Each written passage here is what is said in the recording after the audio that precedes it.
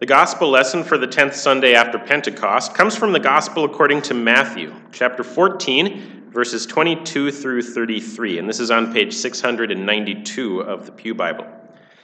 In this gospel lesson, we get a picture of Jesus' mighty power and also what Jesus does with that power.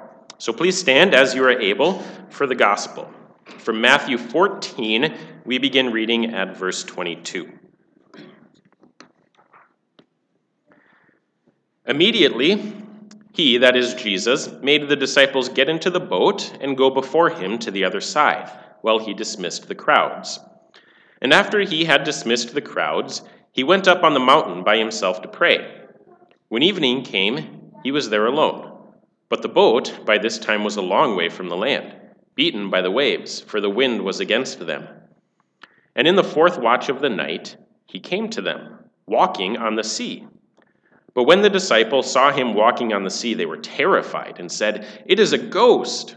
And they cried out in fear. But immediately Jesus spoke to them, saying, "Take heart, it is I. Do not be afraid." And Peter answered him, "Lord, if it is you, command me to come to you on the water." He said, "Come." So Peter got out of the boat and walked on the water and came to Jesus. But when he saw the wind, he was afraid, and beginning to sink, he cried out, "Lord, save me!" Jesus immediately reached out his hand and took hold of him, saying to him, "O you of little faith, why did you doubt?" And when they got into the boat, the wind ceased, and those in the boat worshipped him, saying, "Truly, you are the Son of God." Father, these are your words. Sanctify us in the truth. Your word is truth. Amen. You may be seated. What if we find it hard to trust sometimes? What if it's hard to have faith? What if we often feel like Jesus' words, "O you of little faith," could be applied to us? Will I still be saved? Will this little faith endure through all the storms of life? Will it actually last until my final breath? Or is it so weak that it will give out before my body does? Will God still hear me and save me if I have doubts when I call upon his name? To answer these questions, we're going to consider the account of Jesus walking on water and then Peter also walking on water, sort of. And I want us to think about this question together. What really matters? The strength of your faith or the one you have faith in? We hear a lot about faith these days, and not just from Christian circles or from other religious folks. We hear the word faith all over the place. You just gotta have faith, man, or you gotta believe in something. The world teaches us to believe in ourselves. It's kind of cliche after sporting events when the sideline reporter is interviewing the player of the game for the winning team and asks them how they won the game. And they might say something like, "We just had faith. We believed in ourselves." Yeah, well, the other team, I think they probably believed in themselves too, but they lost. Maybe we should go ask the losing team about their faith. What's wrong? I'm kind of waiting for an honest athlete to just say, "We won because we're better than the other guys." It sounds kind of arrogant, but it's usually true. And the world even has tolerance for religious faith too, so long as we don't equate it with reality. Most people, even if they don't agree with another person's religious beliefs, still see value in some kind of belief system, something that gives meaning to our lives. But the question is rarely asked, is it true? We look at all the religions in the world, and they all make contradictory truth claims, and plain logic tells us that they can't all be true. But instead of actually investigating them to see if one of them at least might be true, we kind of just throw up our hands and say, "Yeah, there's probably a little bit of truth in all of them, but we can't really know, so it probably doesn't even matter." But what if it does matter? What if one of them is actually true? What if there is actually a trustworthy God who can be known? The letter to the Hebrews defines faith as the assurance of things hoped for and the conviction of things not seen. So, at least in the Christian faith, we trust in things that we don't actually see, and we trust a God who is invisible to us, and we trust him to give us something we have never even experienced. But faith is not a blind leap. It's not irrational. Our faith is based on real historical events with evidence and eyewitnesses. The historicity of our truth claims is what makes our faith effective. And the critical event that determines whether the Christian faith is true or false is the resurrection of Jesus. Now, either Jesus did rise from the dead or he didn't. And if Jesus did, in fact, rise from the dead, then everyone in the world should be a Christian. And if he didn't, then nobody should. If Jesus was crucified simply to lie in a tomb and rot, then all of this is meaningless. If we trust in something real and dependable, our faith is effective, even when it feels weak. But if we trust in something false, it doesn't really matter how much confidence we have in it. That faith will not save us. Because the effectiveness of faith does not depend on the strength of our faith. It depends on the strength and goodness of the one we trust in. So imagine you're out walking on water. And the easiest way for us to do this, of course, is to wait until February when the water is frozen. If you are out on a frozen lake, you are trusting that ice to hold you up. You have no choice. You have to trust the ice. It's the only thing to do. But the level of confidence that you have in that ice is basically irrelevant. The only thing that actually matters is the strength of the ice. If you have 100% confidence in 1 inch of ice, you're going to be in a frigid world of trouble. But, on the other hand, if all you have is 1% confidence in 100 inches of ice, you're going to be safe. You might be nervous the entire fishing trip, but you're also going to be dry and safe, and that's what really matters. So it's not the strength of your faith that really matters. It's the strength and the goodness of the one you trust in.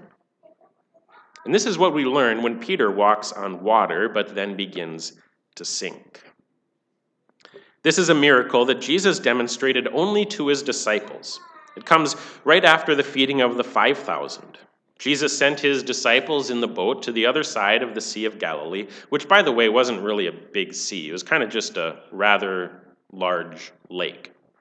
But he sends them in the boat to the other side of the sea, and then he sent the crowds back to their homes, and Jesus went up on a mountain to pray by himself. Meanwhile, the disciples were working hard to get across the lake because the wind was against them. We sometimes confuse this miracle with the earlier miracle of Jesus calming the storm. In that miracle, Jesus was already with the disciples in the boat. He was just sleeping. And on that occasion, the storm actually posed a threat to their lives. They thought they were going to perish on the sea. But this one isn't even called a storm. There was simply a strong wind against them. And they had to work hard. But they were experienced fishermen, so they knew what to do. They weren't actually afraid until they saw Jesus walking on the water. They were afraid because they thought he was a ghost. Now, this, by the way, doesn't actually mean that the Bible teaches the existence of ghosts, as in departed spirits of human beings who can reveal themselves in visible form. The Bible teaches about angels and evil spirits, but not ghosts. So the disciples' fear does not mean there are actually ghosts. They simply see a figure out there on the water, and it's late at night. Matthew says it was during the 4th watch of the night. That means sometime between 3 and 6 a.m. So they see just the dark figure of a person out there on the water, and the assumption that it was a ghost made more sense to them than the thought that a real flesh and blood person could actually walk on water. Both possibilities are contrary to nature, so the disciples went with what they thought was the most reasonable explanation, and this terrified them. But it turns out they were wrong. It was, in fact, a flesh and blood human being who was walking on the water. It was a flesh and blood human being who also happens to be God, the author of the laws of physics. But they don't know this, so they cry out in fear. But Jesus, he was not doing this to scare them. He was doing this to give them confidence in him. In the end, this would result in the comfort of faith. So Jesus immediately spoke to them, saying, "Take heart, it is I. Do not be afraid." And then Peter has kind of a bold request. "Lord, if it is you, command me to come to you on the water." And Jesus actually grants Peter's request. He commands him to come to him on the water. And then Peter actually tries it, and it works. He climbed out of the boat and actually walked on the water and came to Jesus. It's really quite remarkable. It's one thing for Jesus, the eternal God in human flesh, to walk on water, but Peter, a normal human being, that's something else. So it makes us wonder, how did Peter do it? I mean, why was Peter able to walk on water? And if Peter could do it, do you think I could? For the longest time, I used to think it was because Peter had enough faith. That's how I had been taught, I guess, to understand this passage. The idea was, if you have enough faith and if you're willing to just step out of the boat, then you can do anything. But that's just not true. If that's how we think of faith, then it's not really faith in Jesus, but faith in ourselves, or maybe even faith in faith, which is meaningless. So it's not because Peter had enough faith that he was able to walk on water. The answer is actually right there in the text for us, and it's really quite simple. I was at Bible camp this week, hanging out with a bunch of preteen kids, and I talked about this passage with them. So I asked them, why was Peter able to walk on water? And naively, I didn't really expect them to get the answer right on the first try, but they did. This little girl raised her hand and said in a very matter-of-fact way, because Jesus told him to. And she was right. And it struck me that children have this remarkable ability to simply read the Bible for what it says, while adults, we have this hindrance that we read the Bible always expecting it to tell us what to do. And sometimes that causes us to miss the point. Now, I had just figured this out the day before as I was studying, and I thought it was some remarkable discovery that it wasn't really because of Peter's faith that he was able to walk on water. I'd been reading the passage all wrong. I thought it was telling me that I needed to have more faith, and then I could do remarkable things like Peter. But I was missing the point. The reason Peter was able to walk on water is simply because Jesus told him to. I mean, what would have happened, think about this, what would have happened if Peter had not asked Jesus to command him to walk on the water? What if Peter had just hopped out of the boat and tried it by himself? Even if Peter would have had 100% confidence in his ability to walk on water, he would have immediately sunk. It wouldn't have worked. The strength of his faith had nothing to do with it. But when Jesus, the eternal God who spoke the world into existence by saying, "Let there be light," and various other things, and when Jesus, who brings dead people back to life by saying things like, "Lazarus, come forth," or "Little girl, arise." When that Jesus tells Peter to walk on water, he does. The word of Jesus has power to make dead people come to life. And that same word of Jesus made Peter walk on water. The power was not in Peter's faith. We saw that fail. The power was in the promise of God. We have this temptation to use faith as a tool to get what we want or to glorify ourselves. If I believe enough, then I can walk on water or get a big promotion or be the holiest Christian in the congregation. We're tempted to use faith to glorify ourselves. But that's not what faith is, and that's not what faith does. Faith is simply the trust that God is our Heavenly Father who loves us and is pleased to save us. And if faith is simply a trust in Him, then the effectiveness of our faith does not depend on how much of it we can muster up. The effectiveness of faith depends solely on the goodness and strength of the one we trust in. And God's power and goodness does not change like our ever-wavering emotions. So Peter walked on water, simply because Jesus commanded it. But then he saw the wind and the waves. He became afraid and began to sink. And here we see what happens when we trust in ourselves or seek our own glory. We sink, because that's what humans do in water.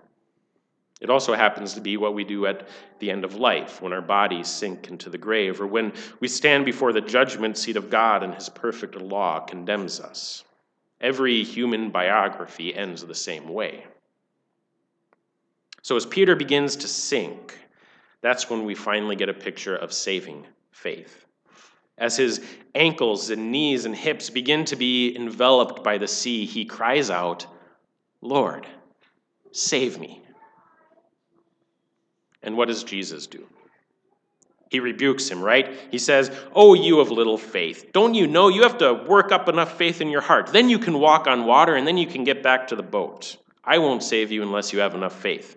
That's what Jesus says, right? Of course not. Jesus immediately reached out his hand and took hold of him, saying to him, "Oh, you of little faith, why did you doubt?" So it's true. Peter was a little faith, and Jesus did rebuke him. But he didn't die because of it. Instead, he was saved because of it. Saving faith simply cries out to Jesus for salvation, and Jesus hears and answers. And when we really think about it, we realize it wasn't even Peter's faith that saved him. It was Jesus who saved him, and that's how it always is. Peter simply cried out to Jesus because he saw that Jesus was still standing on the water, even though Peter was sinking, and it was plainly obvious to Peter that if he were to be saved, it would have to be Jesus who does the saving. And that's all that faith does. It recognizes that Jesus is our only hope of salvation, and it cries out to him. And then Jesus hears and answers. He does not tell us to work up enough faith within ourselves. He just saves. Because the work of salvation has already been completed. He has already been crucified for our sins, including all of our doubts and weaknesses. He has already been raised from the dead. He has already appeared before the judgment seat of God and presented his holy and precious blood as an atonement for our sins. So we call upon him, even in the midst of doubt and sin and weakness and death. We call upon him, not from our place of glory and strength as water walkers, but from our place of weakness and death as sinkers. And Jesus answers, because it is not the strength of our faith that saves us, but the goodness and strength of the one we trust in. For the scripture says, "Everyone who believes in him will not be put to shame, for everyone who calls upon the name of the Lord will be saved." Amen. And now may the peace of God, which passes all understanding, guard your hearts and minds in Christ Jesus. Amen.